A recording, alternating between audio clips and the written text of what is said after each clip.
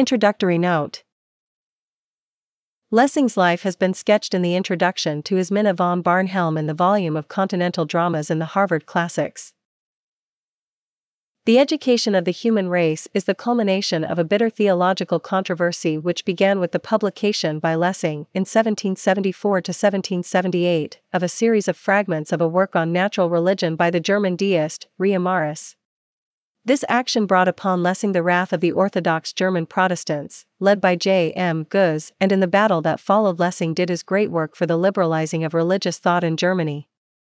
The present treatise is an extraordinarily condensed statement of the author's attitude towards the fundamental questions of religion, and gives his view of the signification of the previous religious history of mankind, along with his faith and hope for the future.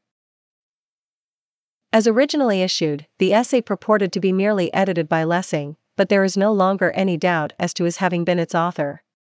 It is an admirable and characteristic expression of the serious and elevated spirit in which he dealt with matters that had then, as often, been degraded by the virulence of controversy.